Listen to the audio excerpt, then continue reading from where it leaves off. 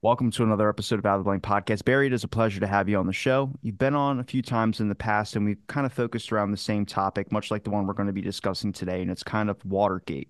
Obviously, it's not something you can cover in one episode unless you had 12 hours, and I'm more than happy to do that with you. But we've kind of picked it apart piece by piece. Obviously, some relation to the Kennedy assassination we talked about on the beginning, but I wanted to get a summarization from you of Watergate and then what your stance on it is based on what the official narrative is. That is a great word that you just chose, narrative, because that's what it's about. There was a narrative that emerged almost immediately. Just for recapping purposes, on June 17th, 1972, five burglars were arrested at the DNC headquarters in Washington, and they were taken into custody, and the evidence on their persons included $2,300 in fresh paper, sequentially serial numbered $100 bills, which is impossible. The average person can't get sequentially serial numbered $100 bills in fresh paper, but they did. They had intelligence grade surveillance equipment like cameras and bugs. One of them had a room key to a Howard Johnson hotel across the street. When they went investigated that room across the street, there were two more men that were arrested, G. Gordon Liddy and E. Howard Hunt. The command center at the Howard Johnson Hotel had an additional $4,200 in fresh paper, sequentially serial numbered $100 bills, and a bunch more intelligence grade surveillance equipment. And so immediately, the source of that evidence alone pointed directly at two places. First place was obviously Richard Nixon's committee to reelect the president, because some of the people arrested, for example, E. Howard Hunt was employed by CREEP. G. Gordon Liddy was employed by CREEP. A couple of the burglars were employed by CREEP. There was a little notebook. One of the burglars had a little notebook, and in that notebook was a phone number, a White House phone number to E. Howard Hunt. So immediately, the White House is implicated. Okay. And then the source of the surveillance equipment turns out to be all CIA. All of that equipment came from the CIA. So the next morning at the arraignment, the judge is asking them, the burglars, what are your occupations? And four of the five burglars were Cuban, and they were from Miami, and they kept saying, well, we're Cuban freedom fighters. And the judge kept pressing, well, what do you do for a living? What do you do to make money? Then they said they were retired. And they just kept kind of dancing around the subject. And eventually he got the truth out of them. And they sort of mumbled under their breath that they all worked for the CIA. And of course, E. Howard Hunt is standing there, and he's part of this group's being arraigned. And everybody knows this isn't a secret, but he worked for the White House. And of course, his background was CIA. All the surveillance equipment was on loan from the CIA. And so we have immediately connections to the White House and to the CIA. But Bob Woodward, the Washington Post reporter, was actually in the courtroom that morning, and he's writing all this down. And he heard that exchange between the judge and the defendants. And so he and his partner, Carl Bernstein, began making phone calls immediately to the CIA. That's their first. That's the first direction that they had. And then they get intercepted by a source.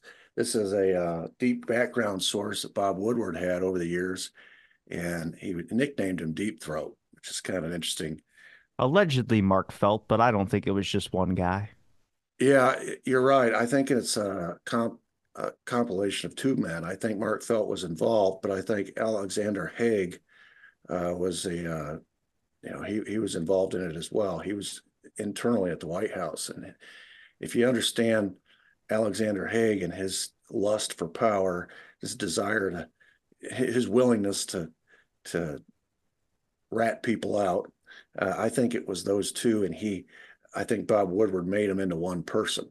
But I know Mark Felt was involved in it because some of the information could have only come from the FBI, and that's where he was. He was the number two at the FBI. But some of the information was internal within the White House, could only come from inside. So that's why I believe it was two. But anyway, uh, as far as uh, the information that Bob Woodward started getting from Deep Throat was all geared towards the White House and away from the CIA. And Bob Woodward and Carl Bernstein went in that direction. And Watergate became a Nixon scandal, and the CIA ends up completely unscathed in this whole deal.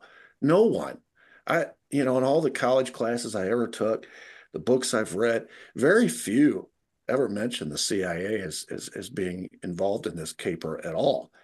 And then another thing that never gets mentioned uh, is the connection between Watergate and the JFK assassination. You almost never hear that.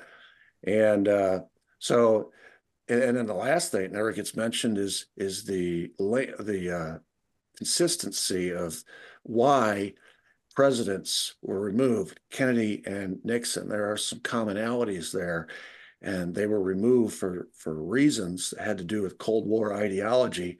And there were people that were viewing both Kennedy and Nixon as threats to those Cold War ideologies, and so they were removed. So that's some of the backstory as far as the narrative. It became a Nixon scandal, and he took the fall for it, and a bunch of people in the White House took the fall for it. But really, behind the scenes, the one pulling the strings on this whole thing was the CIA. Before we get into where you kind of stand when it comes to Watergate differences from the official narrative, what are some red flags? Like looking through, I didn't know that they were caught because there was a piece of tape on a door and a janitor had saw it and then removed the tape and then saw it was reapplied. And then you start finding out that like, I mean, there were CIA people on that in the Watergate plumbers. So poor Meyer. So I mean, you get to a point where you go, I mean, did they willingly try and get caught on purpose? Because you have CIA tactics, yet they couldn't bug a office properly. They had to go back into, I think it's Larry O'Brien's office and rebug it again because they didn't do it right the first time. Where I start going, I mean, this just shows that our government's incompetent, but there's no way in hell they're that incompetent. Well, no, they're not incompetent. This was all intentional. Uh, when they made the decision that Nixon was a target and that he had to go, the CIA, and I'll get into it a little bit later about who was involved. I'll give you names, but they began breaking Don't into. Rob Reiner me. What are you talking about? Or his Oh JFK yeah, podcast. I'll give you guys names. I'm like, oh, yeah, great. yeah. Well, the first three break-ins at the water, this was actually the fourth break-in. This wasn't the first break-in at the Watergate. And what was going on was in the first three break-ins, the film was being switched. They were putting in this bugging devices, but also cameras, and the film was being switched so that the CIA was getting the real evidence that they were seeking, while the plumbers were getting pictures that were fakes. And McCord, who was the bugging specialist, and he's the one that eventually writes the letter to the judge, bringing the whole thing to light. He planted two sets of bugs at the DNC, and the first set was working. It was for his employer, the CIA, and it was all about providing the CIA with intel on a prostitution ring. It was allegedly arranging liaisons over DNC phone lines. That's what the CIA wanted McCord. They wanted information on that. The second set of bugs provided the plumbers with little or no value. And so they decided we got to go back in. These second set of bugs is not giving us the information that we want. They're malfunctioning. So we got to go back in a fourth time and fix that set of bugs. Well, that was intentional. That was to set up this bungled robbery or burglary, whatever you want to call it. So this is the fourth break-in, and it's a setup by the CIA to entrap Nixon and neutralize the plumbers. The CIA didn't want the White House with this secret investigative unit running around Washington doing God knows what for Nixon. So they infiltrated it. So they put tape over the door lock. I mean, this is amateur hour, Robbie. They put duct tape over the door lock, shut the door. So now the door is essentially unlockable. The night watchman comes by, pulls the tape off, continues on his rounds, comes back around the second time, and they've put the tape back on the door lock. So now he knows, okay, something's up here. when they do make the arrest, the evidence, and remember now, that tape was to get the attention of the authorities, and they were going to be called, and then they were going to be caught with all this evidence on their persons. These are professionals. These are CIA guys that have been doing this forever. That's all they do is covert ops. They know better than this. One of them had an address book with Hunt's name and White House number right in the address book. I mean, it says literally WH-202-456-2282. That's the White House phone number. And in parentheses next to it, HH. That's Howard Hunt. And then another one had a check in his pocket from a Mexico City bank. Banco That check, International. Banco International, and that is going to be a huge problem for Nixon. As soon as he finds about that check, he about loses his mind because he knows about that bank account. That goes back years. Then I mentioned earlier, someone had a room key in the Howard Johnson Hotel. So that leads the investigators to cross the street to the Howard Johnson Hotel, which turns out to be the command center where Hunt and Liddy are sitting there waiting, and they've got all this cash on them, all that sequential serial number cash on the burglars. And then when they get to the command center, they got $4,200 more of it. That's essentially bribe money to pay if you get in trouble. One of them had a walkie-talkie. Well, you understand if you've ever been a little kid and you play with walkie-talkies, you know you got to have two of them. Yeah. So if one of the burglars has a walkie-talkie, you know there's a second one out there somewhere. Well, it turns out it's at the Howard Johnson. You know, when they get there, there's the other walkie-talkie. So that's how they knew it was a command center. So that tells you asked about red flags. Well, when you start to see these professionals acting in such a amateurish manner, you realize this is intentional. They wanted to be caught. All right. And then when you start to see the things that happen right after that, for example, James McCord, the guy who was one of the burglars, you know, his employer was the CIA. He was infiltrated. He was put into this plumbers unit to report back to the CIA. And when there was a danger of the CIA might being exposed, no one's talking, but you know they do have this CIA equipment, and all these people worked for the CIA. He wrote a letter to the judge. He wrote a letter to the judge, and he basically spells out in detail everything that the plumbers have been up to, so that the judge would steer the inquiry away from the CIA and towards the White House. They were getting nowhere until James McCord wrote that letter to the judge.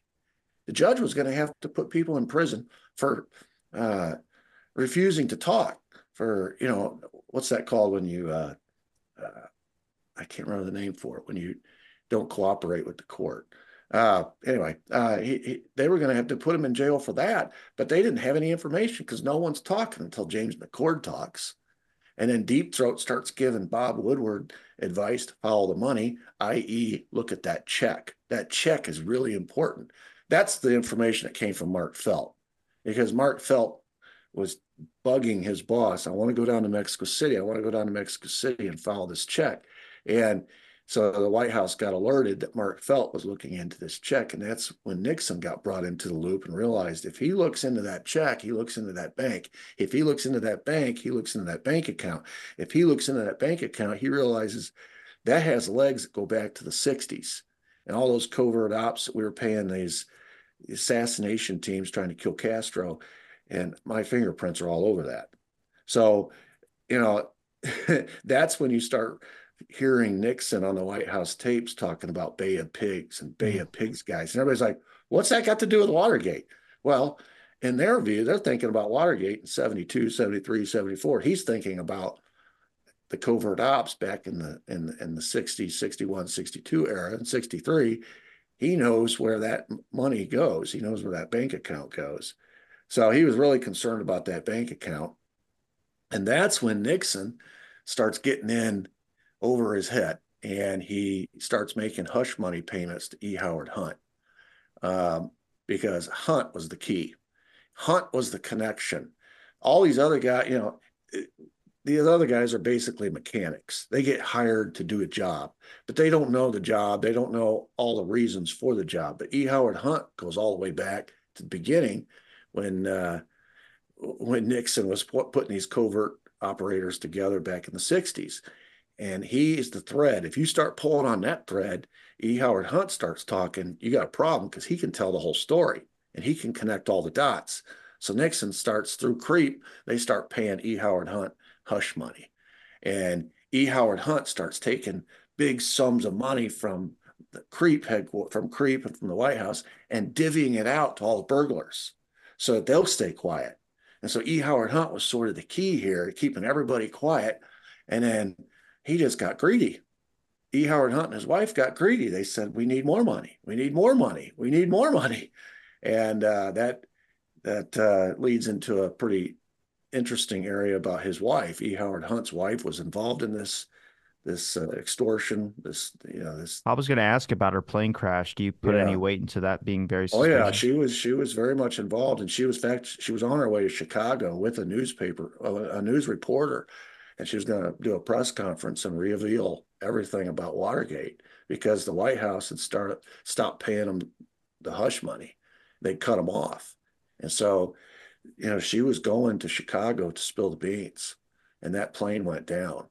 And when they found her remains, they found what cash she had left. She was going to make a payment to one of the guys who had from Chicago who had supplied a lot of the surveillance equipment. She was going to make a final payment. So she had a bunch of cash on her. And she was sitting next to a reporter Chicago, and they had already made the arrangements. They were going to spill the beans on the whole Watergate scandal.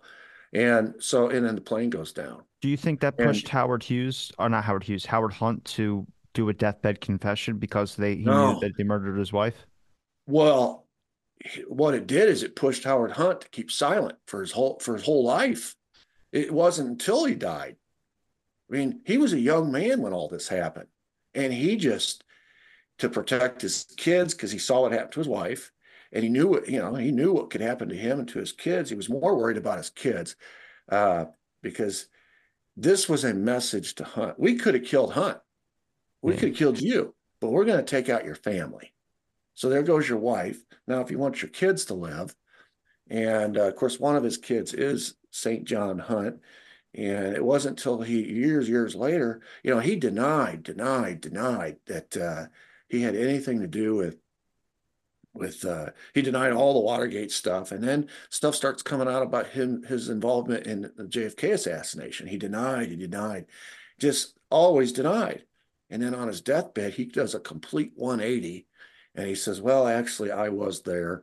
I was I was a bench warmer, which meant I was there to do a job if somebody else couldn't do it. I was to fill in. I was I was there.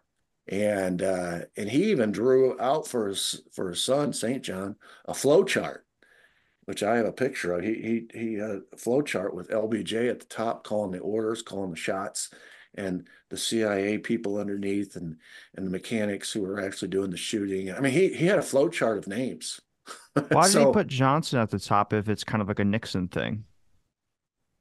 because LB no, he said that LBJ was, when the assassination happened, LBJ was the vice president. Nixon was out of government at that time, and so the guy who set the whole plot in motion, according to E. Howard Hunt, was LBJ. His part to play in it was to get Kennedy down to Dallas, down to Texas, and then secondly to run the cover up because he would be the president now. And so the first thing they would do is get all the evidence and bring it back to Washington and make it federal instead of state. The second thing they would do is rig the autopsy. If you're the president, you can do this. The third thing you would do is appoint all the members to the Warren Commission, and and you and your buddy J. Edgar Hoover will make sure that any evidence that arrives at the Warren Commission is evidence that points to the patsy.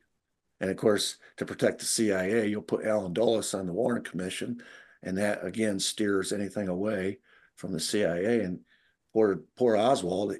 We'll start with a conclusion. We'll make sure any evidence that is exculpatory, it might clear him, gets left out. We'll just include the incriminating evidence, and it'll be an open and shut case. Which, if you think about it, if it's the crime of the century, for it to come out with a report in '64 when the assassination happened at the end of '63, that's a pretty fast investigation for the government.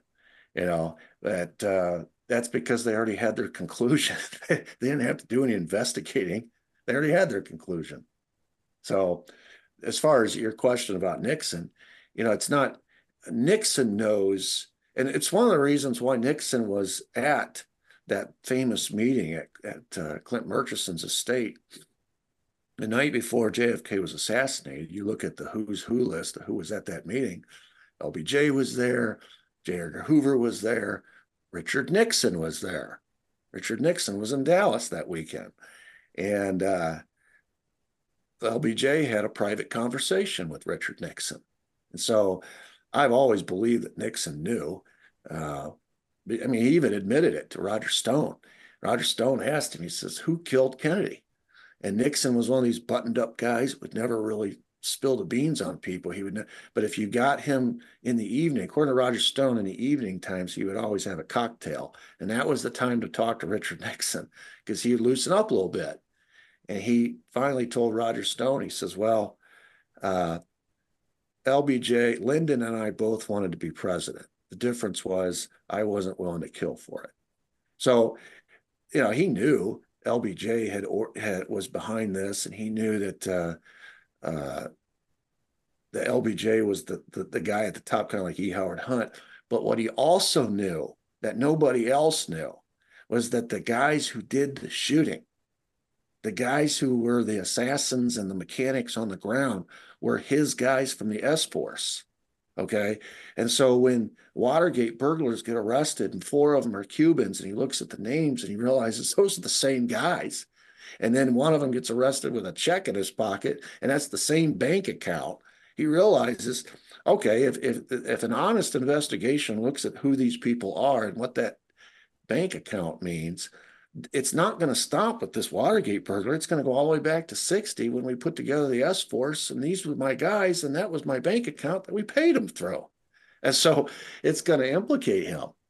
He didn't order the hit on JFK, but his guys that were being used to try to kill Castro were used to do the hit. And that implicates him because he put that team together. And that's where Howard Hughes, you mentioned Howard Hughes, that's where Howard Hughes comes in, because if you go all the way back to '59, when he put that S-Force together, he, as vice president, could not do that himself. He had to have outsiders do it. And one of the outsiders that he involved in it was Howard Hughes. And Howard Hughes recruited Robert Mayhew. Robert Mayhew recruited Johnny Rosselli. Johnny Rosselli recruited Sam Giancana. Sam Giancana recruited Carlos Marcello and Santos Trafficante. Santos Trafficante had the guys down in Miami.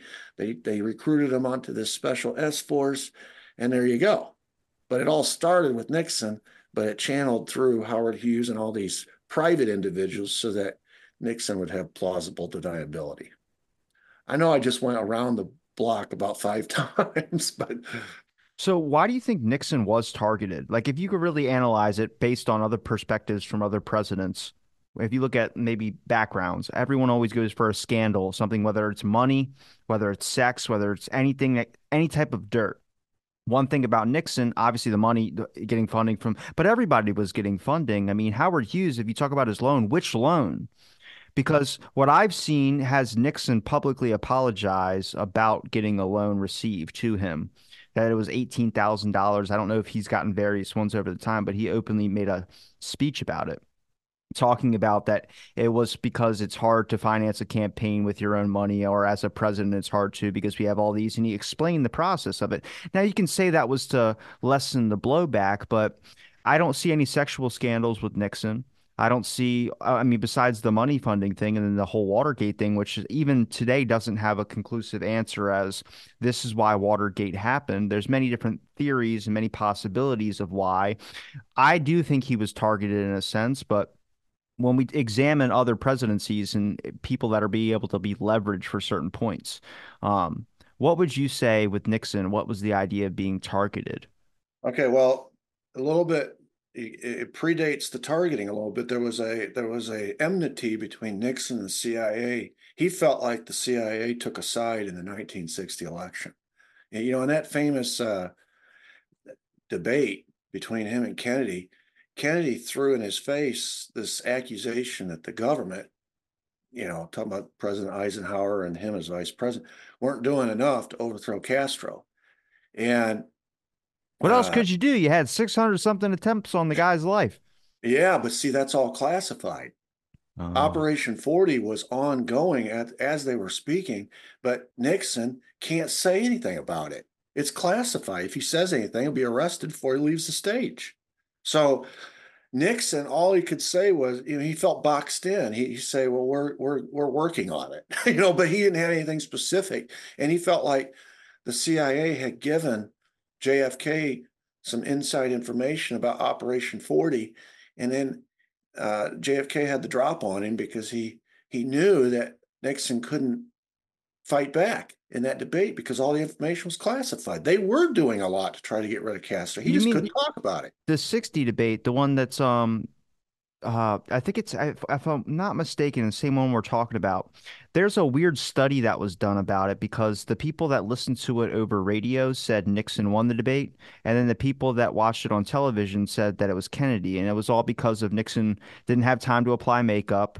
He apparently had Well, been it's sick. actually it's actually more it's legitimate. I mean, you're absolutely right. The people who listened to it said Nixon won. The people who watched it said Kennedy won. Nixon had a knee issue, and he had just had knee surgery, and he was on painkillers, and he was campaigning on these painkillers.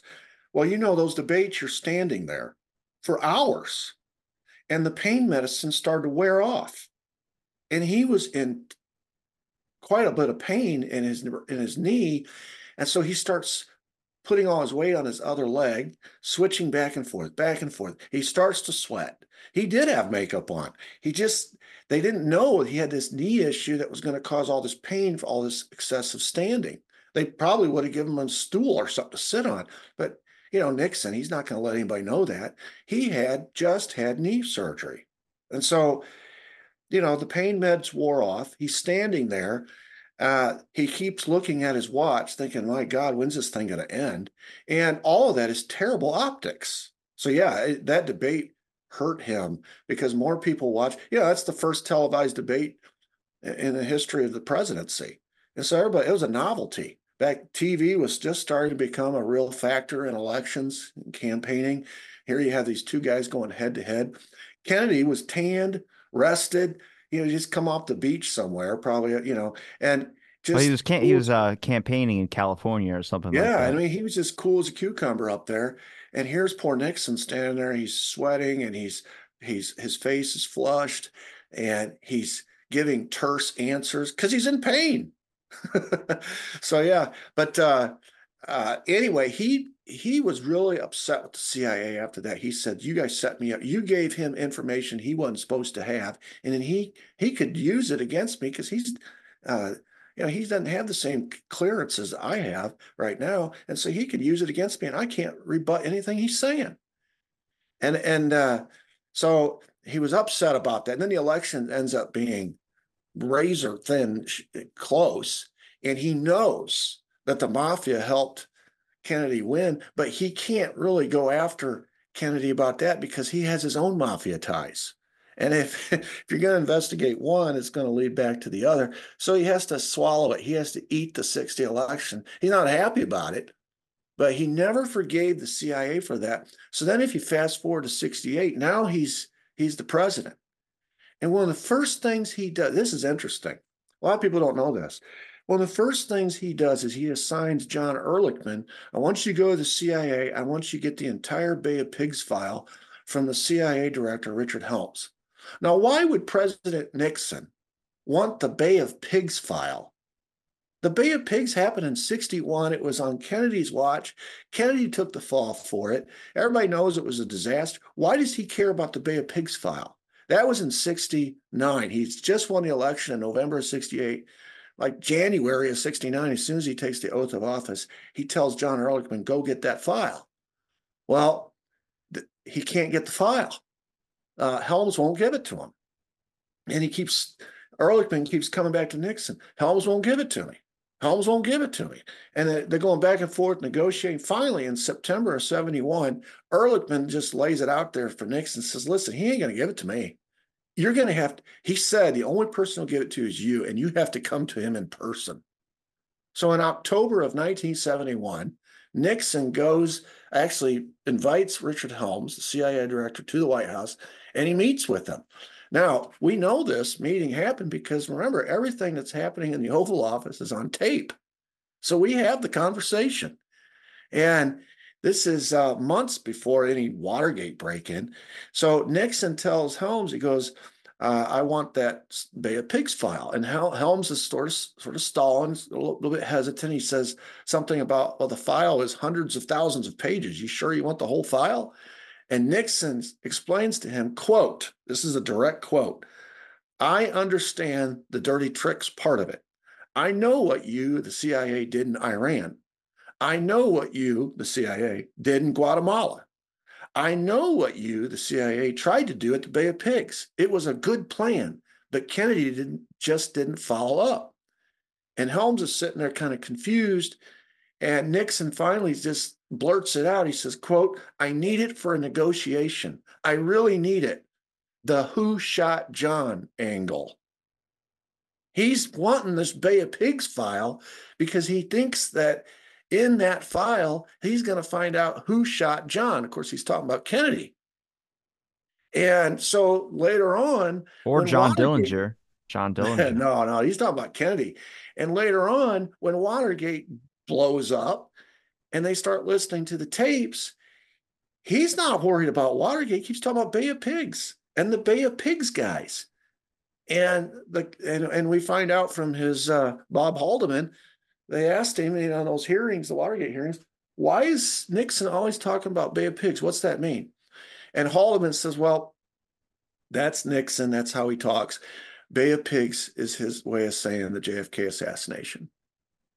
So put two and two together. He's asking for a Bay of Pigs file. He's worried about the Bay of Pigs and the Bay of Pigs guys, because what he's really talking about is the JFK assassination and those assassins, those guys who killed him, which is why when he asks for that file, he finally reveals why he wants it. He wants to find out the, quote, who shot John angle.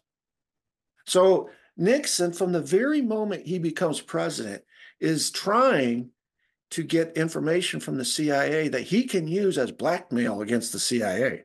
See, if he can get, he knows that they know who those guys are, and they know who put those guys together, so they really have the goods on him. He wants the file so he can flip the script. Now, he eventually receives a heavily redacted version of the file, which was scrubbed clean. And so the result of that is Nixon believes that the CIA is out to get him. And 1971 is a crucial year. If you really want to understand Watergate, you got to understand some of the events that happened in 1971.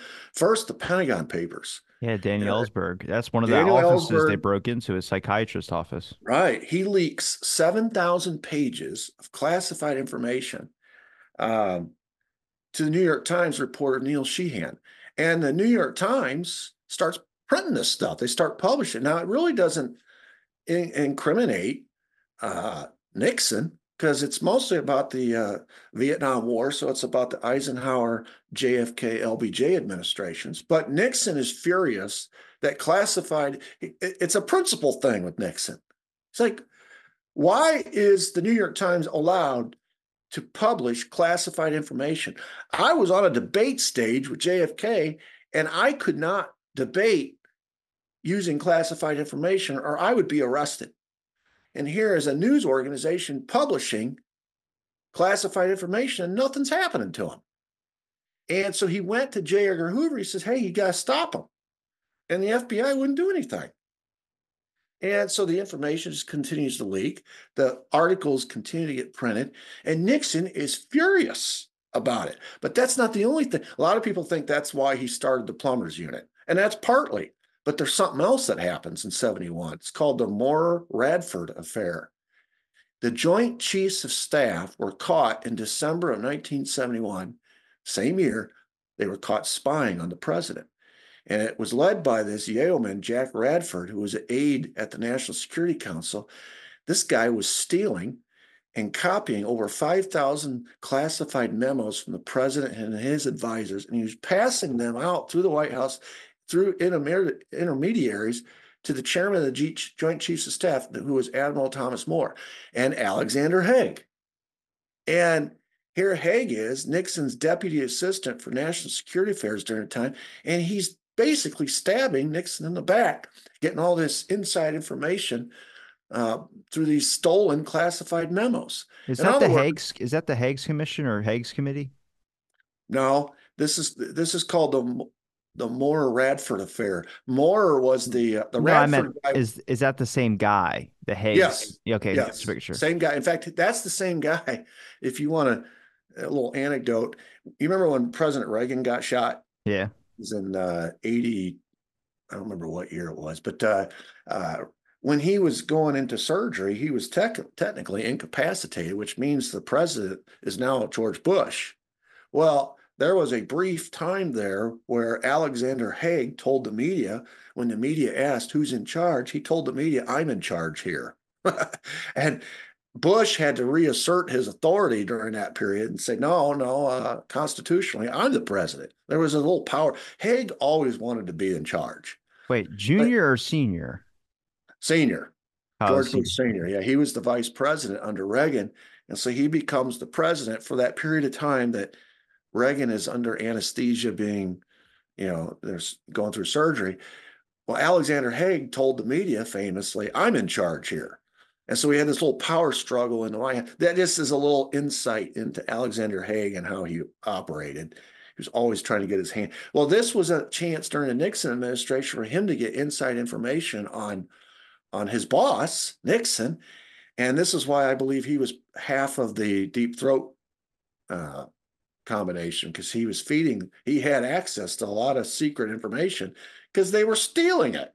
This Jack Radford, this aide, was stealing these copies of these memos and copying them and giving them to Haig and giving them to Admiral Thomas Moore, so that when the president's sitting there meeting with his Joint Chiefs, he has no idea, but his Joint Chiefs are spying on him behind his back.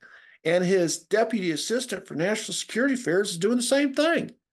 So if you're Nixon, and in 1971, you find out that classified information is being published in the New York Times, and you're the president, and it really doesn't implicate you, but it's a matter of principle. If they can print classified information that implicates your predecessors, and how long before they're printing out classified information, it gets you. So he's fighting that. And then he finds out people on the inside the White House, people he's supposed to be able to trust, are spying on him. And he goes to J. Edgar Hoover, and J. Edgar Hoover just laughs at him, won't do anything about it. So he's frustrated. So he says, all right, if Hoover won't do anything, I know some covert operators from my days back when I was vice president, and they're really good at what they do. And I'm going to hire them off the books, and we're going to create our own little unit, a special investigative unit. We'll call them the plumbers, because their job is to stop leaks. This White House has become a very leaky ship. This federal government has become a very leaky ship. So these plumbers began carrying out their own covert ops. Nixon hired them.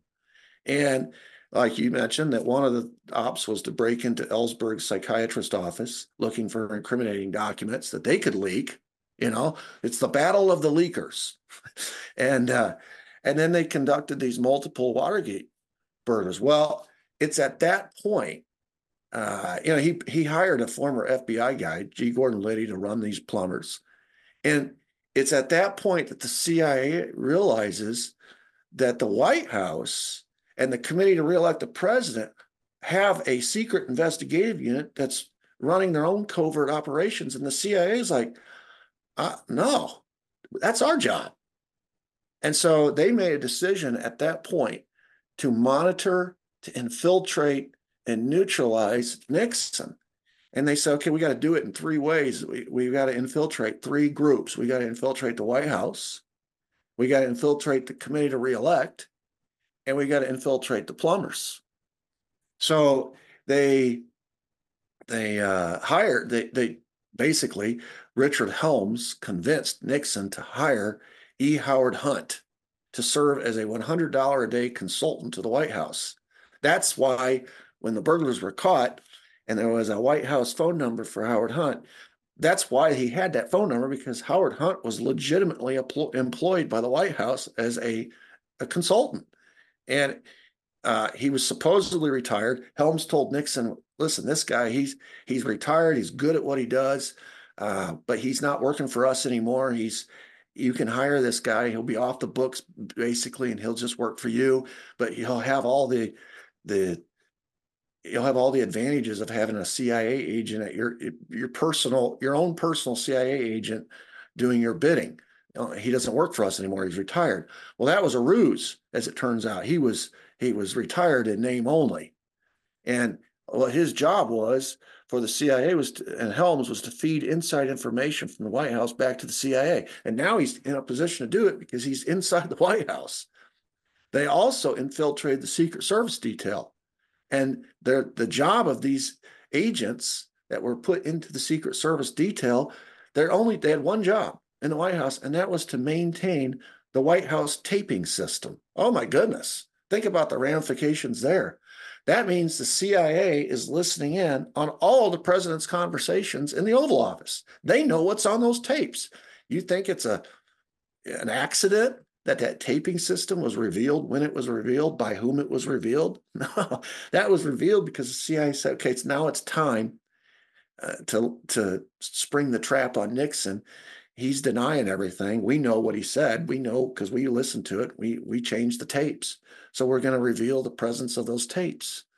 And so they've got the White House completely infiltrated. The CIA does. Then they put their man, James McCord, in creep. And he was a salaried security coordinator. Now, this is a longtime CIA guy. That's a fake job if I've ever heard one. Yeah. I mean, it's just another. Nobody has a specific person that manages finances in the White House, or all this damn money wouldn't be missing. Well, McCord's job, maybe that's why they have someone was security coordinator for creep. Now, I don't know what that means, but that was his job title. He's another guy that Richard Helms told Nixon was retired. Turns out he wasn't retired either. You don't retire. So all these guys are supposedly retired, but they're, E. Howard Hunt is feeding information back from the inside of the White House. The two guys that are changing out the tapes, they know what's on the tapes. So the CIA knows everything. They know it before the president knows. And then as far as the committee to reelect, they got their guy, James McCord, inside. He's their security coordinator, and he's feeding information about creep back to the CIA. And then these two guys combined, Richard Helms, based on another recommendation by Richard Helms. Helms was asking him when he was putting the plumbers together, or actually when he was, the plumbers were up and running, he was asking for personnel, input. And he trusted Helms. I don't know why, but he did. And so Helms tells him, why don't you, that E. Howard Hunt guy that's helping you at the White House, why don't you let him help you run your plumbers unit? You know better than anybody, E. Howard Hunt's history. That's all he did for us was covert stuff. And it sounds like that's what your plumbers unit's doing. That's what they need. He's the best at it. He can recruit other people. So Hunt recruits McCord, the creep guy, to help with the plumbers unit because McCord has a specialty. Turns out he's a real good, he understands how to install wire bugs. He's a specialist when it comes to bugging devices. And so he's the guy that gets arrested, the wiretapper who gets arrested on that Watergate night. So now you got Hunt and McCord who are feeding inside information about the plumbers unit back to the CIA. So everything Nixon is doing is all that information is being fed back to the CIA in real time. Hunt and McCord even went a further step and made sure that all the plumbers' surveillance equipment, the cameras, the bugs, whatever, could only be developed by the CIA. They could only be operated by the CIA, which means they would go in and they get this. They'd use CIA equipment. They'd plant this stuff, install this stuff, and then when the information was coming back, it would have to be developed by the CIA, which gave the CIA access to everything all the intel that the plumbers were gaining that Nixon thought only I'm seeing. The CIA was seeing it first. And so they knew before Nixon knew what the net result was of all this these espionage operations that were going on in the name of creep by the plumbers. The CIA knew before Nixon what it was netting them. The Hunt also used CIA provided intel when they were planning their ops. So when we're going to go to Ellsberg's psychiatrist office and break in, he would get his information, his intel in advance from the CIA while he was planning the whole operation. Did the same thing with all the Watergate break-ins. And then that's not all. On the plumbers unit, the mechanics, Hunt and McCord are kind of in charge, but they have mechanics who actually do the burglarizing and plant the bugs and all that kind of stuff. One of them was a name Eugenio Rolando Martinez. And this is one of those Cubans that had been around with Hunt all the way back to the Bay of Pigs. So he's one of the plumbers who gets arrested that night. He was still actively on a CIA payroll. He was young enough, no one could say he was retired. Hunt recruited this guy, and he is still active with the CIA. And in his spare time, he's doing this plumber stuff. According to CIA documents, in 1974, he was still actively an agent.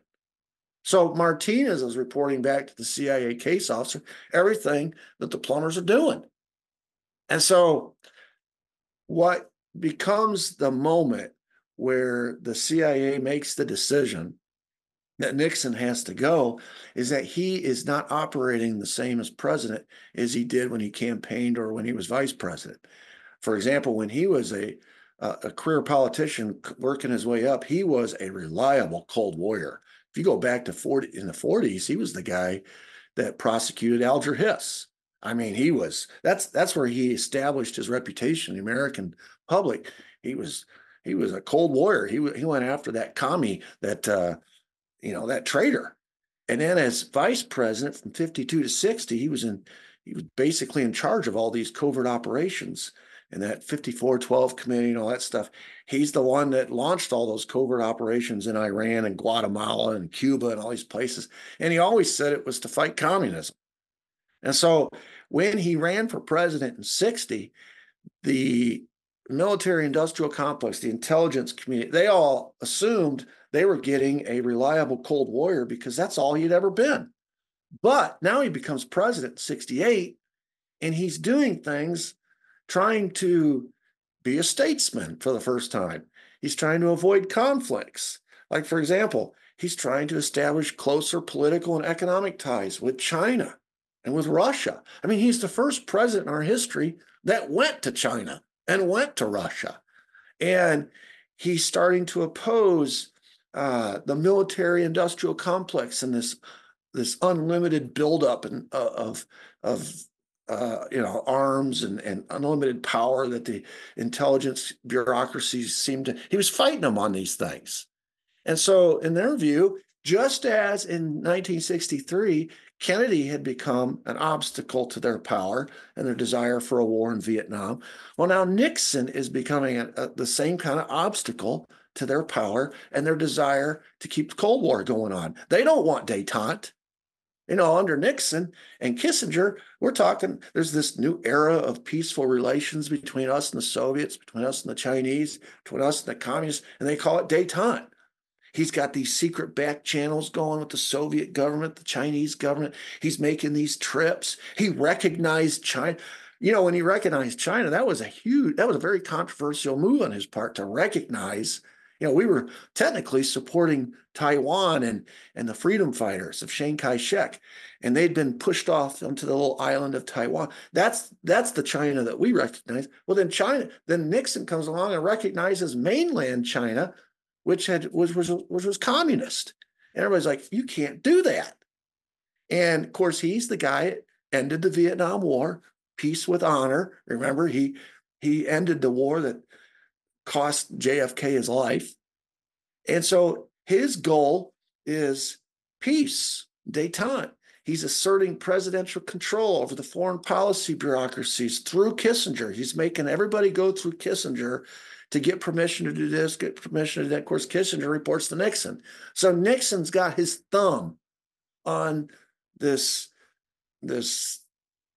establishment that wants a continuation of the Cold War, wants hostile relations with the Soviets and hostile relations with the Chinese.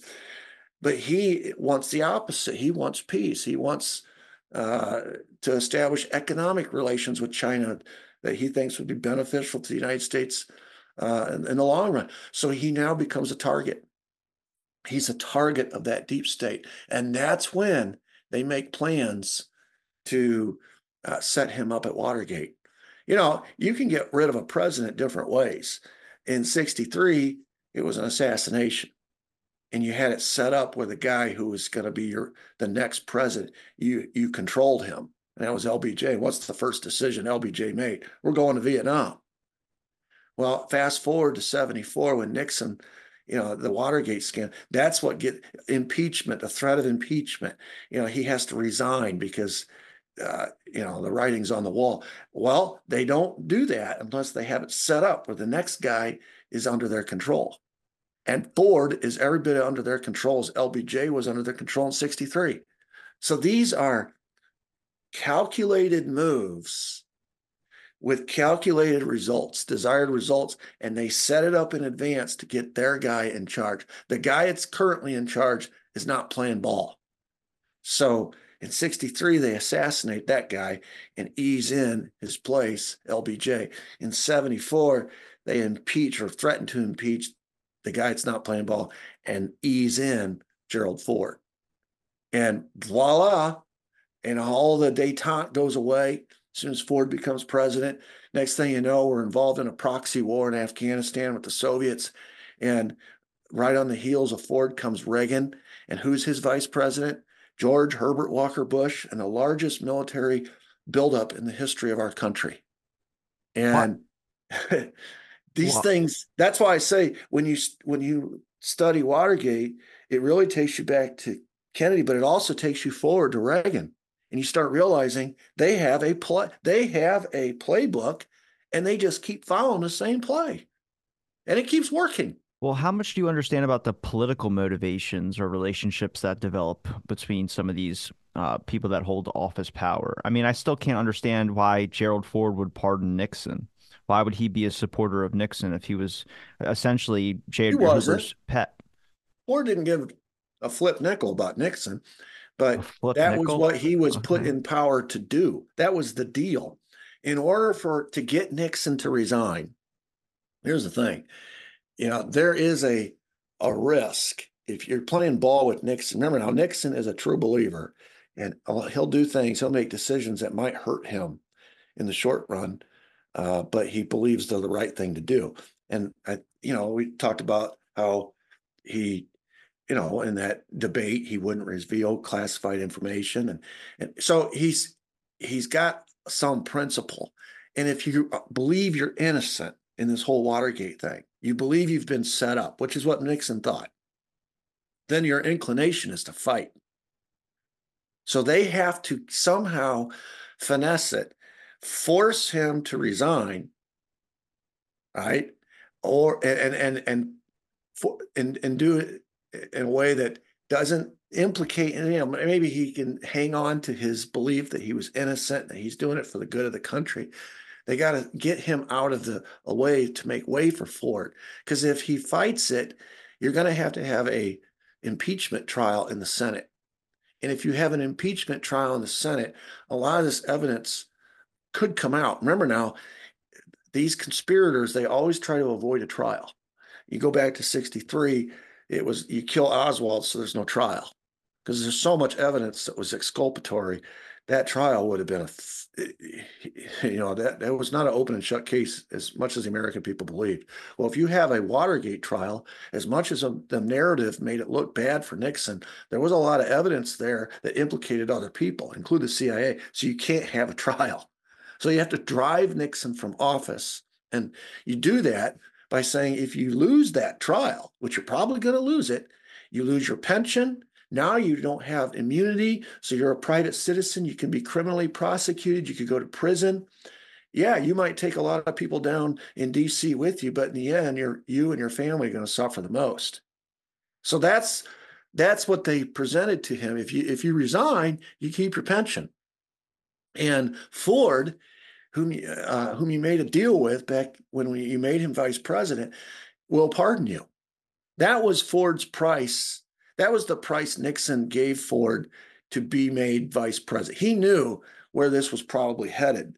And if he didn't know, his advisors did. And they told him, then you got to get a promise from Ford that he will pardon you if and when that becomes necessary, if you're going to make him the new vice president. Because remember, he appointed him, he picked him. This wasn't an election. So after Spiro Agnew flamed out or was taken out, Ford was presented to him on a silver platter. And the only deal in that whole thing was that Ford had to pardon Nixon if it came to it. And, 30 days after Ford becomes president, what does he do? Pardons Nixon. That was the deal. So now Nixon keeps his pension. He's free from the threat of prosecution. Ford's the new president. He's paid his price that he had to pay to Nixon to be put in that position, and now he's president. And now he can do what he was put there by his handlers, basically. And I use that word intentionally because Ford had handlers. He was handled pretty much his whole political career from the time of the Warren Commission on. He was handled. And, he did what he was supposed to do to get that position of president of the presidency. Now he's free to do what his handlers want him to do. And that's the whole point of getting Nixon out and putting Ford in, because they didn't control Nixon, but they controlled Ford. There wasn't any political stuff. It wasn't like he had an ideology politically. It was different from Nixon or agreed with Nixon. It had nothing to do with it. It was just about having their guy. And he was an empty suit. He was a placeholder for the people behind the throne, the Geppettos pulling the Pinocchio strings. And you got to have somebody who's the president. So they put in the guy that they could control. They got rid of the guy they couldn't control. What about other people they got rid of to get to Nixon? You mentioned Spiro Agnew. Yeah, well, Spiro Agnew he was the bulldog, the nattering nabobs of negativity. I love that quote. Spiro Agnew he had the ability to fight back in the media against the press. When the press was, the media had a very contentious relationship with Nixon. They didn't like him. And he didn't like them. He didn't trust them. He came from the West Coast. He came from poverty. He didn't go to the elite schools in the Northeast. He wasn't Harvard or Yale educated. He just didn't fit in with those DC elites. And so the media they kind of viewed him as less than, and they never missed an opportunity to make fun of him and to stir up stories and try to get controversy. And Nixon could not fight back. He was just not equipped from a temperamental standpoint. He'd lose his cool. He just wasn't good in that setting. But boy, Spiro Agnew was. And Spiro Agnew would just ridicule the press, make fun of them, challenge their mindset, and say, you're all biased, you're all a bunch of Democrats.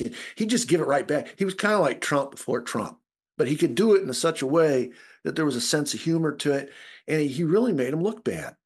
And so when it became clear to the deep state they had to get rid of Nixon, they realized, well, we can't get rid of Nixon and elevate Agnew. He's worse than Nixon. So we got to get rid of Agnew first. And they went back and found now, I have not studied all the corruption that happened in the state of Maryland when he was governor. I do know that he was, there was a lot of truth to some of the stuff that came out about Spiro Agnew, but it had also been, it was one of these deals where they used it as a cudgel to get him to resign. And that was the deal that they made. He was going to stay and fight. and try to get through the prosecution. And they basically said the same thing to him they said to Nixon about Watergate trial. They said, if you lose that trial, you're going to lose your pension. You're going to be criminally prosecuted. When you become a regular citizen, you could go to prison, all this stuff. They said the same thing to Spiro. They said, if you resign the vice presidency, we can make all these charges go away. And you pay a small fine. It really wasn't a lot of anything. Today, people would laugh at the corruption, right? When you start hearing some of the levels of corruption in our White House today, you would laugh at the amount of levels of corruption that were alleged against Spiro Agnew. But they presented it in such a way that we're going to throw the book at you if you fight it. If you resign, that's all we're asking. Just resign. You'll pay a small fine, no big deal. So he resigned to save his family, and he paid the small fine, and he went off into the sunset. And that's when they presented to Nixon Ford. And it all set up. They had to get rid of Agnew first. And I started off with that quote. One of the famous quotes he had to the media was, he was talking to him. He says, all you guys do is look for controversy. All you do is look for negative stories. You're a bunch of Democrats. You're liberals in sheep's clothing. You pretend to be impartial. You pretend like you're playing it square across the, you're playing it even, but you're not. We all know that. You're just a bunch of, quote, nattering nabobs of negativity. And it's pretty brilliant. Today, even it's become like a colloquialism, and everybody knows who said that. So they had to get Spiro Agnew out of the way to put Ford in there, and then they could concentrate on Nixon. So the timing of all this is really important. You can't get rid of Nixon first, and then now you got another problem. Agnew's going to pick somebody like him, and now you got two problems. I mean, So can you represent that with the fact that how many people distanced themselves from Richard Nixon during his whole the Watergate takedown or whatever the targeting of the CIA? It seems like he really had nobody to really have his position or have his back on anything. And it's not just because he was hated all around. I mean, obviously he had supporters and he had fans. But the way that the history books teach it was that everyone disliked him, even Republicans, Democrats, everybody just hated Nixon. But I was like, I don't know. It seems a little bit different if you really look at how everybody was attacking him. No, this is politics in Washington, Robbie. 72, everybody loved him because he won the biggest landslide election in the history of our country. Oh, everybody loved you then. And in 73, 74, when all this Watergate stuff starts dripping out, drip, drip, drip, drip, drip, drip, drip, you start losing your friends. What you find out in politics is you really don't have as many friends as you think you have. You have people that are hangers on. If you have coattails, which in 72, Nixon had tremendous coattails. You look at all down the ballot, the Republican Party did really well because Nixon did really well. And so, yeah, you got a lot of friends. But as soon as he starts becoming a drag on the ticket, which by 74, they got congressional elections coming up in 74, and this Watergate stuff's getting thrown in all Republicans' faces. And so if you're a Republican from your first term congressman, you won in 72, you came in the sweep to power with Nixon in 72, but you're coming from a district that is traditionally Democrat. And the only reason you won in 72 is because Nixon was so popular. Well, now he's not popular. So now you got to go back and campaign in a district that doesn't like Nixon. Now he's not popular. You can't use him as an asset anymore. What do you have going for you? They always vote Democrat. Now the only reason you got in, it was kind of a fluke you got in when you got in. So now all these so-called friends, these people that have their jobs or owe their jobs to the fact that Nixon won in 72, now they turn on him. They have to. That's how politics works. You have to get out front of this and say, well, now see, I was for him when he was on the up and up, and now that he's involved in this scandal, you got to kind of get out in front and turn your back on him. And so, yes, people left and right start turning their back on him, and all of a sudden, politically, Nixon was kind of isolated. Now, partly, some of this was of his own doing, because when the investigation started to focus on the White House and the news started tightening, he started offering up lower level staffers, and they're being, you know, Bob Haldeman and Ehrlichman and all these guys that had served him now are being basically fed to the wolves by Nixon, hoping that that will appease the investigators if they can take out 90% of the White House and leave Nixon standing. So Nixon kind of did what people in authority positions do when they get caught with their hand in the cookie jar. They, it's kind of like a football coach. I was watching this the other day. There was a football coach he's on the hot seat, and his administrators come to him. They say, well, you have two choices.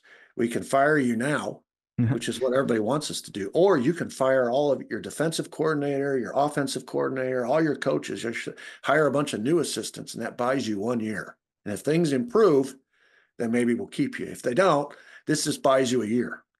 So Nixon was kind of doing that with his underlings. He was, letting them loose, and they were falling on their sword for him. They were keeping their mouth shut for him to a degree.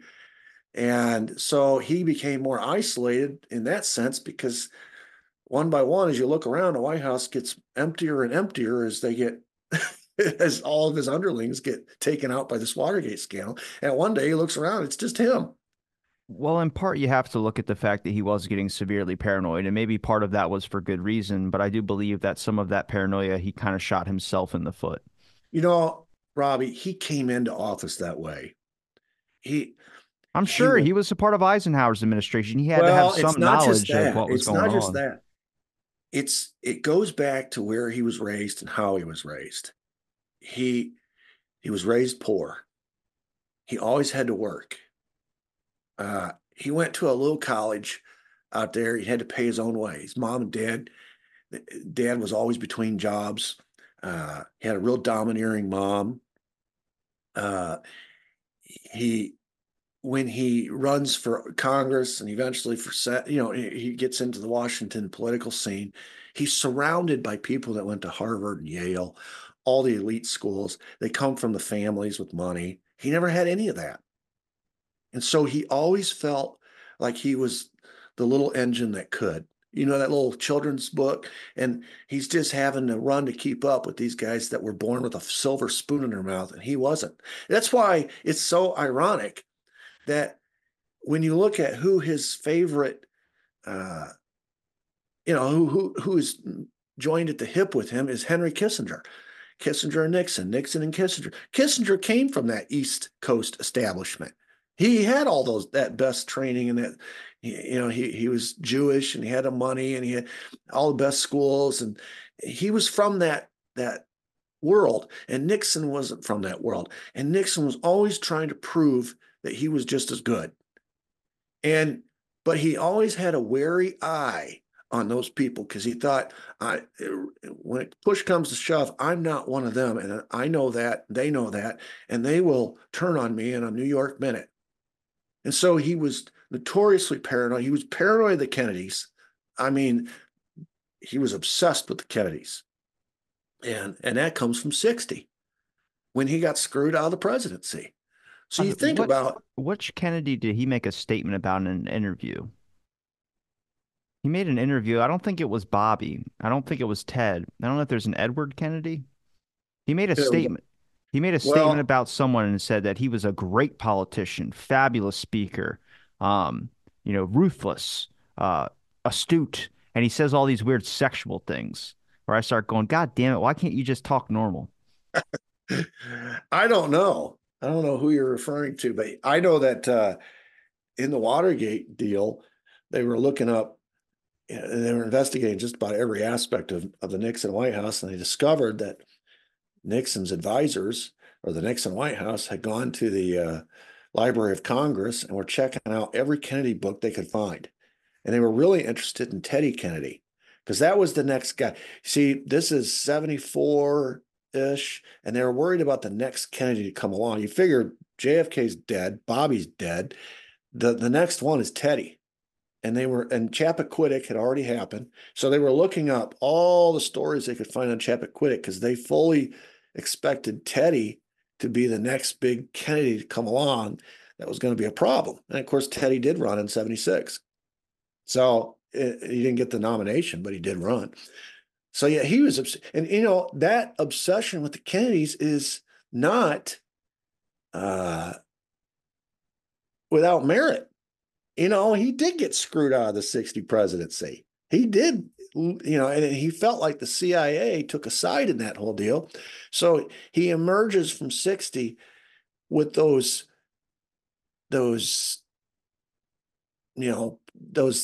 tendencies that he came into politics with, to be a little bit insecure, to be a little bit paranoid. Well, that's all been reinforced now by this election 60.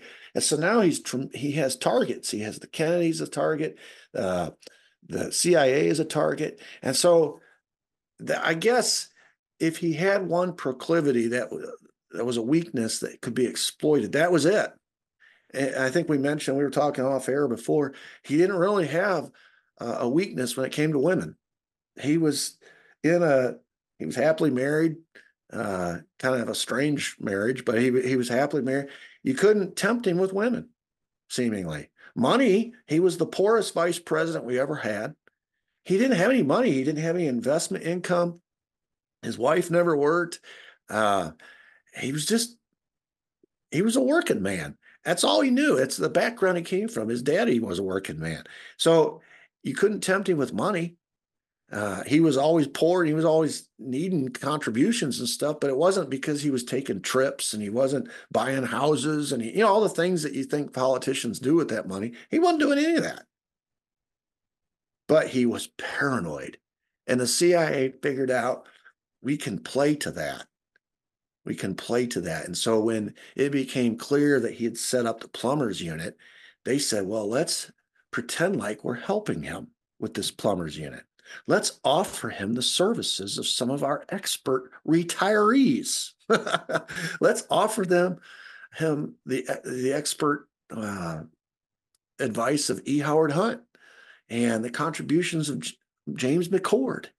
And and we'll get something out of it. He'll get something out of it. And, Richard Helms, you would think he'd be so suspicious of Richard Helms because Richard Helms represented the CIA. He was a CIA director, but Richard Helms played Nixon like a fiddle. He knew how to sweet talk him and to compliment him. If you ever listen to those tapes, Helms is very deferential in those meetings with Nixon. Mr. President, yes, that's a brilliant idea. All this suck up stuff. And Nixon loved that stuff. He did. And that was his vulnerability. Well, I think Nixon, coming from a place that didn't really have a lot of power and really probably wasn't given the time of day, it must have been nice to be the president, where you would think your center focus of everybody's in the government would be focused on like a king. Like everyone kind of, but I think he realized that's not what it was like. And I think later towards the end is kind of when he started noticing how every agency was kind of attacking him or digging dirt up on him, and everyone was trying to get rid of him because you're at a job. It's like when a bunch of your coworkers are talking shit on you. Doesn't feel good, but you start realizing, okay, I'm being singled out and it might just be best for me to go. But with Nixon, it's just different because if you examine, I mean, even the statements of things he said, those Nixon tapes, as shitty quality as they are, they get taken out of context as much as the John F. Kennedy stuff does. The John F. Kennedy, everyone knows the secret society speech, where if there was a secret society, I would expose it. And, he believes in this dark government or something like that. It's always clipped up on people's Instagrams talking about Illuminati, all this. Well, listen to the full thing. He's talking about that he does not believe there is one, but if there is, he would do his best to expose it. It's a little bit of a different tone and gives a different meaning.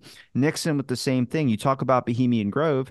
He mentions like I think, and this is his words exactly. He says the word fag, but he said it's the faggiest goddamn thing that has ever been.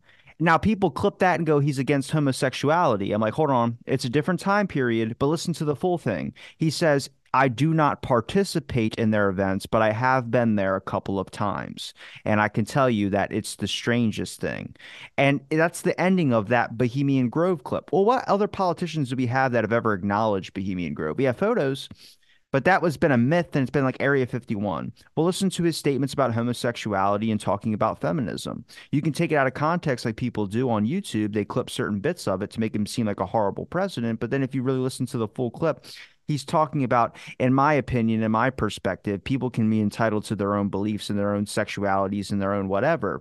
But when it comes to building a strong government compared to our competitors, and he's viewing it as more as we can't be sensitive to communism and we can't be. So he's kind of handling it in a different angle. I guess it's the impact of the words. But I think history has only focused on slanting Richard Nixon. And to me, I'm just trying to understand more about him. I'm not defending him in any way. I'm just trying to look at something when a lot of our history has been written one way and said one thing, and we've all learned in many different scenarios. I think everyone's come across where the narrative has been different, and they necessarily kind of see what the real history is.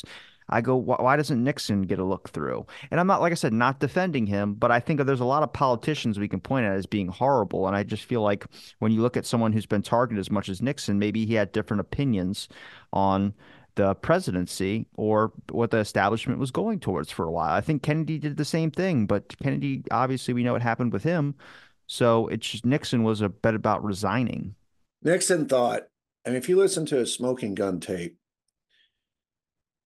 That was a rant, he and it thought, wasn't a good one at all. I could tell you that. yeah, but if you listen to specific passages in particular, it's clear that Nixon thought that it was for the good of the country that this Watergate thing go away, because he thought it's not just going to make me look bad, which, honestly, if he'd come clean about Watergate and what it was, I think he could have survived it. It was the cover up that got him. But he's concerned about what's going to do to some of our institutions, and he knows that the history. Like, for example, he says in the smoking gun tape, he says, "quote If this gets out, it would make the CIA look bad, and it's likely to blow the whole Bay of Pigs thing, which I think would be very bad for both the CIA and the country." That's one of the things about Nixon. He didn't mention anything anywhere in there about it'd be bad for me. He's talking about the CIA looking bad. Now, why would it make the CIA look bad? Because he knows the CIA is behind this. They've engineered this whole thing. And if it goes back to the Bay of Pigs thing, he knows that they're the ones who were involved in the JFK assassination. So that would be bad for the CIA and the country. So, you can kind of spin it that way. And then when it comes to a little bit later in the smoking gun tape, he said he understood right away the value of E. Howard Hunt. He said, quote, "This Hunt guy is the key. He's the lever. He won't cover a lot of things. If you open that scab, there's a hell of a lot of things." Because he understood that any of the burglars could say something, and he could probably refute it, but there's nothing he can say or anybody can. E. Howard Hunt knows too much. He just knows too much. And so, you follow the breadcrumbs a little bit through these tapes, and you realize that Nixon knew what was going on. He was not a Johnny come lately. He figured it out. He knew what was going on. So his decision to resign was a calculation. And I honestly believe it was for his family, because he was threatened, just like Spiro Agnew. And a long, protracted battle, yes, he could probably survive it because he could throw a lot of people under the bus or make deals with them. In exchange for their vote, he'll keep quiet about what he knows. Nobody in Washington knew more about covert ops that have been going on in the name of anti-communism than Richard Nixon. He basically wrote the book on it. From 52 to 60, as Eisenhower's vice president, he was in charge of the 5412 committee. And so all covert ops had to go through him. He knew where all the bodies were buried. And so he had a lot of ammunition on his side too that he could have used in a Watergate impeachment trial that he chose not to use. Juxtapose him against Clinton. Shit, he could have called out Hoover for mob stuff. He could have called out anybody. Oh, yes. He could have burned the whole. Why didn't he do that? That's so crazy. I would have fucking stuck my middle fingers up and I would have smoked a cigar in the White House.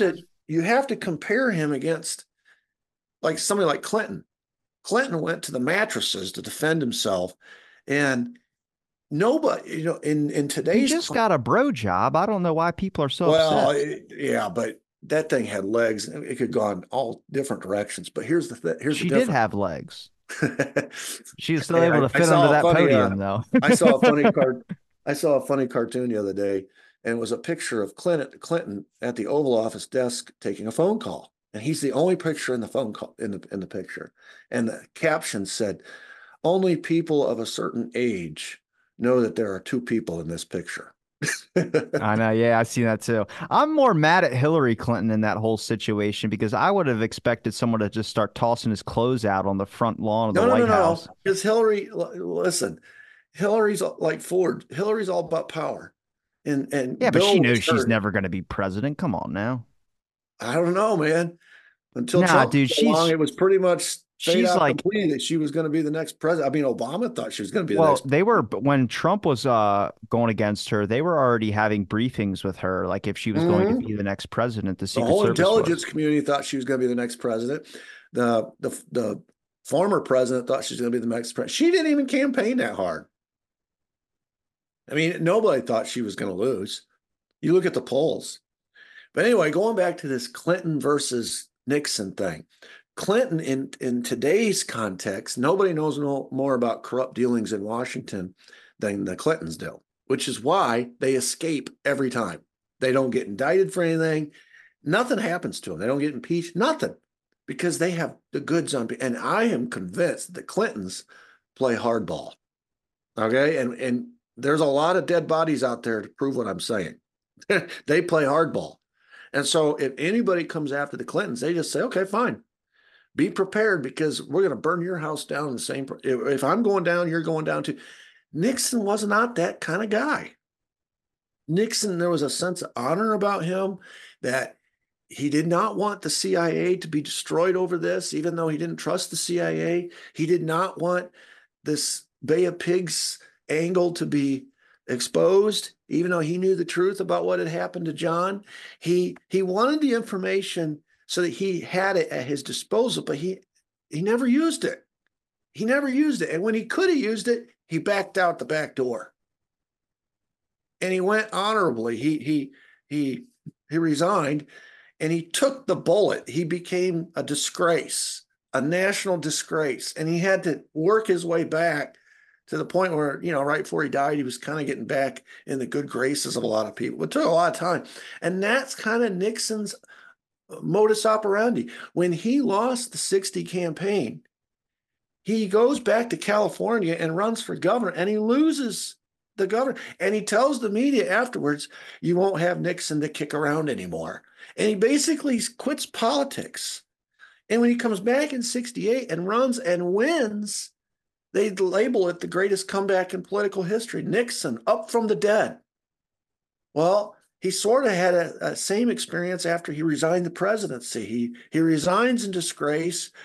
He goes back to California. He goes back and he's blackballed from all the political circles, right? And he sort of licks his wounds like he did earlier, before, and then he sort of makes a comeback. That's who Nixon was. He understood that dynamic because he'd been through it. And so he felt like I can survive this, but my family cannot survive me in prison. My family cannot survive what will happen to us if I fight this. And I don't want to take the United States through this, what would be a national nightmare. I don't want to expose all the dirty secrets and all of our dirty laundry. I don't want to do that. So I'm going to ease myself out of this and chalk it up to a lesson learned. I got hosed in 1960 and I'm getting hosed again. Clinton wasn't like that. Clinton said, I'll burn your house down if you, and so they just make deals with him. Well, they kill And that's people. how he survives. That's the difference in character. Nixon actually had some character.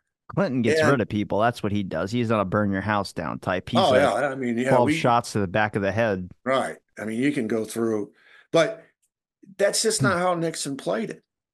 And so a lot of things about Nixon do not make sense if you try to understand him through the lens of typical politicians. Like, for example, why didn't he just burn the White House tapes? That is Why didn't you just burn them? it's a I mean, lingering question. think about what Hillary did. When they said, "Hey, you've got a server that's been in your basement or in your closet," She and her aides took hammers and bleach bit and all this stuff, and they destroyed the server so that you could never subpoena the emails and find out what was on them. She just destroyed the evidence. And nothing happened to her. Yeah. Why didn't Nixon go to Camp David, fill up the limo with the trunk full of all these tapes and have himself a bonfire, roast some marshmallows, and then just say, and pull a Clinton and say, well, I don't know what happened. He It's didn't funny do you that. said that exact example because I've heard that from a couple other Nixon historians that have all mentioned that specifically a bonfire on the front of the White House lawn. Well, the worst that can happen to you then is you be charged with destruction of evidence. But they don't know what the evidence says. It was what was on those tapes. That was the coup de grace bullet to his brain, to his political career. So if you make a political calculation in that sense, like a Clinton would do, you'd say, well, I'll take the hit over destruction of evidence any day. I think it's much like MK Ultra. Not saying that there's like brainwashing involved in this, but the fact that when they destroyed documentation, what it did do probably, I mean, I believe they do have a record of it somewhere. I don't think they just destroyed 100% of all the files on it. Obviously, we know from receipts that were in a warehouse that it did exist and the project did go on. But because he didn't destroy those tapes, if he would have destroyed them, when he goes up there, he gets charged for obstruction of justice, then anything they can fabricate and create that gets labeled to him would be considered true. So if you have the actual factual record still in standing, if that's not worse than what they could create, does that make sense? I mean, possibly. Because MK Ultra, you can go all around the board saying brainwashing, elves, super aliens, anything like that, and it all has a tiny bit of weight depending on how the craziness is. Only because the stuff that has come out that we do know so that they bad. haven't refuted is really bad. So Right. the fact that they destroyed all That's their why, stuff. Robbie, that's the direction I would go. I think the reason they destroyed that evidence is because it's confirmation of some diabolical stuff. I mean, they've done some And they would dressing up rather it be people as hippies and right. getting luring people into brothels is pretty Oh, fucking it's way bad. worse than that. And I what they have publicly had to admit to in court proceedings where they've lost civil lawsuits and CIA's had to make settlements with families is so bad. But it's still in the area of speculation, and people will say, well, allegedly, and as long as there's no document, you can't say for sure. And they would rather have the allegedly than the for sure.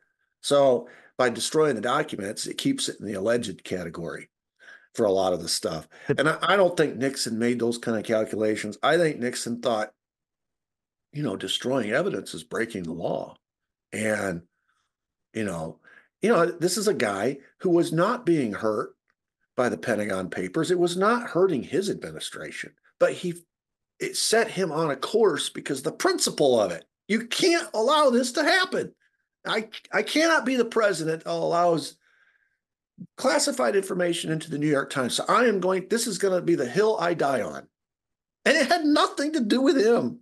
He was trying to save the legacy of LBJ and JFK and Eisenhower and a larger principle, which is that classified information is supposed to be classified. It had nothing to do with him. Name me another politician that would fight so hard for principle and other people if it didn't bring him any political benefit. I don't know of any. Marion Barry. Oh my God. The mayor of DC that smoked Yeah. crack and got reelected. Hey, he was a functional crackhead. Yeah, functional crackhead. The only problem I have with Hunter Biden is that he's not functional. If he was functional, we wouldn't Can care. I tell you a little story about functional? Yeah.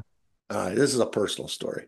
So I got hired to be a basketball coach at a school a few years ago, and the principal came to me and said, hey, I would like you to consider this guy to be your assistant coach.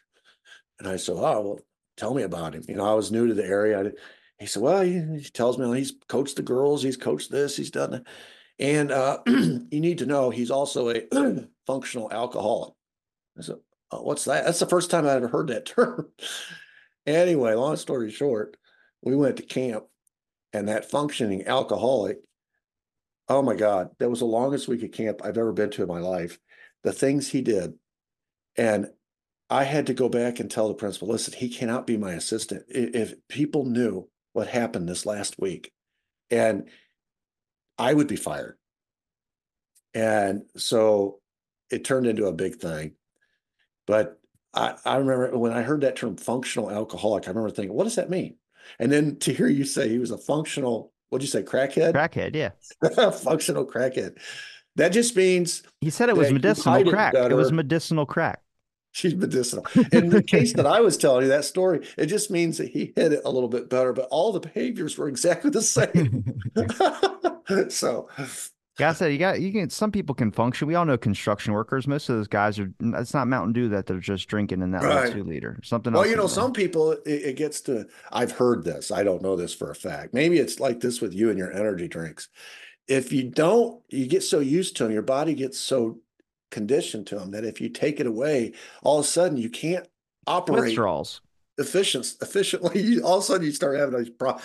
I need my coffee. I need my drugs. Well, I need yeah, my, I mean that's real. That's with withdrawals. I don't get that off of caffeine, but alcohol is the only thing that you cannot cut cold turkey.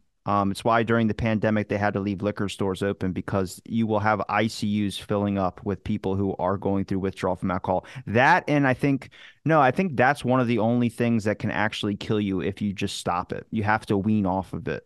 But that's why all those construction people they need it. I mean, I when I go to the liquor store or something on the weekend, I come across these people that grab these little bottles of 99s because they're 99 proof. They grab 10 or 15 of them, then they walk right into the store right beside and get ready for their shift at Food Lion or something. That's how they function. I used to work with people that used to do that all the time. It's crazy. But different life, different stroke for different folks, I guess. But I got to ask you this on kind of like a wrapping point, but which president to you I guess, have you had better insight on? I mean, you don't have to say Nixon. I've learned to like Truman a lot more, mostly towards the end. I don't really like his beginning because he kind of seems like a government stooge in a sense. But then when you get towards the ending, I mean, you have statements about Dag Hammarskjöld where he says he was on the cusp of getting something done before they killed him. Notice how I said they killed him. right, right, And then he's got statements about the CIA that he published in a Washington Post article talking about that he believes that it's been right. completely branched Truman, off from its original point. three things about Truman, and I don't really put a lot of stock in words, but three things that he did. Number one, he recognized Israel after the war. That was not an easy decision in the world or within the Democrat Party. That was a courageous step. Actually, if you want to add a fourth, before we get to that, he made the decision to drop the atomic bombs. Whether you agree with it or not, it took a lot of guts to make that decision. And he stood by it. He never ran from it. Number two, he recognizes Israel. Number three, he desegregated the military. After World War II, and again, he's a Democrat. And Democrats in the South were not in favor of desegregating anything. And that's the largest institution in our government. That's a courageous step. And then the fourth thing is something you mentioned. He wrote that op-ed to the Washington Post about the CIA becoming rogue. This was 1 month after the assassination of JFK. Four things you got to give a lot of credit. And yes, you're right. When they put Truman in, and basically he was picked. Uh, you know, FDR was dying when he ran for his last election, so they knew that whoever was going to be picked had to be somebody that could possibly become president because FDR probably was going to die. But they thought they could control him, and they found out real quick they couldn't. So yeah, I have a lot of respect for Truman. Truman's a Democrat. I have a lot of respect for JFK. The more I learn about him, the more I respect him because he changed. He was not one of these ideologically stilted guys that just comes in. It's all about party. It's all about it's all about politics. He learned from mistakes. He learned from the Bay of Pigs, and he learned from the Cuban Missile Crisis, which was not a mistake on his part. It was a very gutsy decision on his part. He started to show some intestinal fortitude, standing up to the intelligence community, standing up to the Joint Chiefs. He understood Khrushchev and reached out to Khrushchev. And they began this back channel where everyone's pressuring Khrushchev on his end to go to, continue the Cold War against America. And everybody's pressuring JFK on his end to do the same. Here you have JFK nurturing, cultivating a relationship with Khrushchev that resulted in the nuclear test ban treaty. And it's Howard why Howard Hughes helped out JFK, with that too. yeah, well, yes. And it's why JFK ends up losing his life, number one. Number two, it's why Khrushchev, a year later, it's overthrown and is no longer premier of Russia. They both paid for that. but JFK paid obviously the ultimate price. I have a lot of respect for JFK and the decisions that he was making in those 3 short years. And here he is, a young guy, but he's learning so fast, and he's showing some tremendous courage and guts. Even going to Dallas, he knew Dallas was going to be a risky trip. He knew it. He says, "Well, I'm not running from it. I'm the president of all Americans, not just the cities that voted for me. I know Dallas voted against me in 60, and I know it's a hostile place, but I'm going to go anyway." He was just that. He would give these speeches, American University out in Seattle, and he was challenging the orthodoxy, the Cold War Red Scare orthodoxy. He was always challenging it. Now, he had his personal, demons and stuff, but I think that's true of everybody. And I have a lot of respect for Kennedy going forward. Those are two Democrats. I have zero respect for LBJ. I mean, I think that guy's just a borderline thug, is what he is. The more I learn about him, the less respect I have for him. And the only weight I put in for LBJ is the fact that I believe he was the only person that probably could have matched Hoover, or probably taken down Hoover if it ever gotten to that point. But see, he made a political calculation. And the political calculation was, that's why Hoover knew that the assassination was going down before it happened. That's why he was at that Clint Murchison estate. But he made a political calculation that was, I would rather have LBJ be my president than JFK, because JFK is going to retire me in a year. LBJ is going to make me director for life. And LBJ made a political calculation too. He used to say, I'd rather have J. Edgar Hoover inside my tent pissing out than outside my tent pissing in. And his calculation was, well, he probably has a file on me somewhere, but boy, consider if he's on my side, how useful he could be. And when I could be president, the only guy that could interrupt that would be LBJ or J. Edgar Hoover, because he knows the evidence. But if he gets something out of this, i.e. a lifetime appointment, he'll cover up all that evidence, and the Warren Commission won't get the evidence that that clears Lee Harvey Oswald, and we'll have an open and shut case. So they were both mutually. That's why I say I have no respect for LBJ. He didn't make any decisions out of principle. He wanted to be president, and the only way that was going to happen was if JFK died, because he was fixing to be indicted. He was going to be off the ticket. The only way that happens is if JFK dies. So he went along with it. And then he went along with the war, the cover up afterwards. And then he went along with the Vietnam War, because that was the price for him. You would talk about Ford's price. Ford's price to be president was a pardon. LBJ's price to be president was the Vietnam War. 54,000 Americans died so that LBJ could be president. I have no respect for LBJ, none for Ford. Okay. I actually have respect for Jimmy Carter. And I know Jimmy Carter was not a good president, I know, as far as the economy was concerned, but a lot of that, again, is narrative.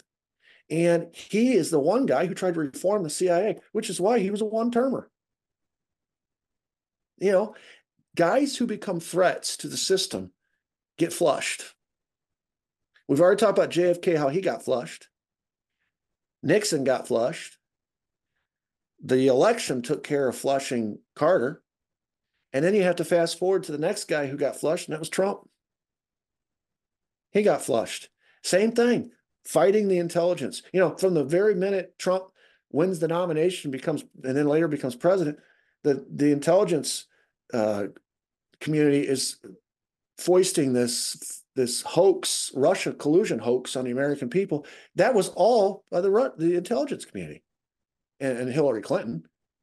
But you can see who his enemy is, and that's why he was a one-termer. Now, he may get back in, but I guarantee you it's going to be against – they're going to fight and scream. And everybody was agreeing with you all up until you said the Trump thing, and then everybody just went, no, I know. Listen to them anymore. I know, because there's a lot of people – they just can't hear it. But I named 3 Democrats. You asked me who I respected. I named 3 Democrats: Truman, JFK, Carter. And then I named Trump. Those are the 4 guys. Now, Truman admittedly didn't have to go up against a strong CIA because it was just getting started. But shoot, JFK did, Nixon did, and so did Trump. And you see what happens to these guys. And I think I had mentioned to you in an earlier podcast. Their job, the CIA, the main thing that they operate, the world that they live in is the world of disinformation. That's what they do. They are masters at deception, at lying to you. You'll look at them and you'll think you see what you see, and they'll tell you it's something else. They lie to your face. That's what they do. So what I've learned about anything that comes out, I mean, Hunter Biden. All right, we can't go into all this, Colin. We can't go into all this. Come on now. Well, was it true or not that the laptop was It's true? true. Yeah, it was in the state right beside me. Who was it that came out and said it wasn't? It was Russian disinformation. It was the intelligence community. Yeah, I know. And It's they like try to look for. They always lie. And so what you have to do is you have to look past the lie and say, okay, who's doing the lying? Who's doing the telling here? And if it's the intelligence community, I almost always go with the opposite. The only time a scandal, the only time you ever see a political scandal on the television is that means that the agencies let that happen. Their job is to protect the president's reputation. It somehow benefits them if it benefits them to expose it, they'll expose it. If it benefits them to hide it, they'll hide it. And disinformation, that's all part of the disinformation program. And to be fair, when Trump was getting the Mar-a-Lago stuff was going on, and they had a picture of all those files that were scattered on the ground, and you could tell they were secret files because on the top of the front one that they took a picture of, it said in bold lettering in red, "Top secret" on it. Where I was like, that looks like the most staged photo. Now, I'm not denying that he didn't take files. I'm not saying that at all. But what Does I'm saying our intelligence community stage anything? Go look at that photo that incriminated Lee Harvey Oswald after the assassination. Made it on the Life magazine cover. Completely fake. It's a bogus photo. Well, let me get to the other point, which is that it's same thing happened with Biden. What I'm saying is it's not just a Republican thing. It's not just a Democrat thing. You're right. You're right. If you get to a point where the agencies are obviously being clear examples that they're protecting someone or they're attacking someone, they just go full into trying to get rid of that person. They did the same thing with, if you want to say Trump, but they also did the same thing with Biden. I don't think Biden, I don't like them either of them.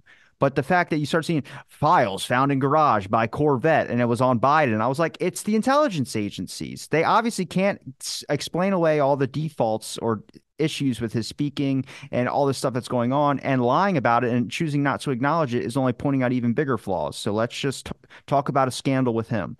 Johnson, probably the same thing. Kennedy, the same thing. Yeah. Well, the difference is with Trump or Carter or JFK or Nixon, yeah, you could use that information like files or whatever to try to get rid of them, smear them, or make him look bad.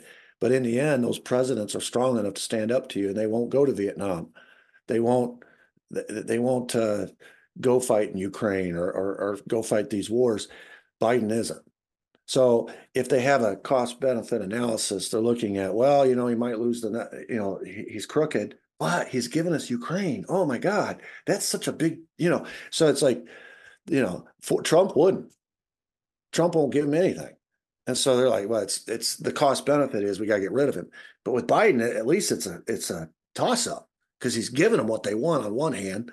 And so that's what those it's not all the time you get somebody that just basically is not even alive. I mean, people speculate that Biden's dead, but it's because he can easily just say whatever he wants. I've heard that with the AI and all, because some of his speech, some of his public appearances. I think he got a facelift because there's photos where his ears like not attached and then it's attached, and that only happens if you get a facelift. Plus, he's a lot. I mean, he looks. Yeah, he don't look the same. If you look at him like back in his heyday in the '90s and early 2000s. He doesn't look anything like what he did. He's and of everybody's course, getting work done. The one congresswoman that just happened to be a grandma, she's got a boob implant. So I'm like, hey, go. I want to see Sarah Palin back up there talking about shooting wolves from her backyard in Alaska. I'm like, God damn it, she's an American woman. Love it. Barry, I got to wrap it. Where can people find your links, man? StandardsPlusHistoryAcademy.com is where I store all my content. Also, you can go to my YouTube channel, which is also Standards Plus History Academy. And I post about 3 or 4 a week videos on the JFK assassination and Watergate. So you can go to either one of those places. My books are also on StandardsPlusHistoryAcademy.com. I'll link all those in the description. It's been a pleasure chatting again. Thanks everybody for listening to this episode of Out of the Blank. Stay tuned for next episode. If Zoom should stop the recording at any point, but I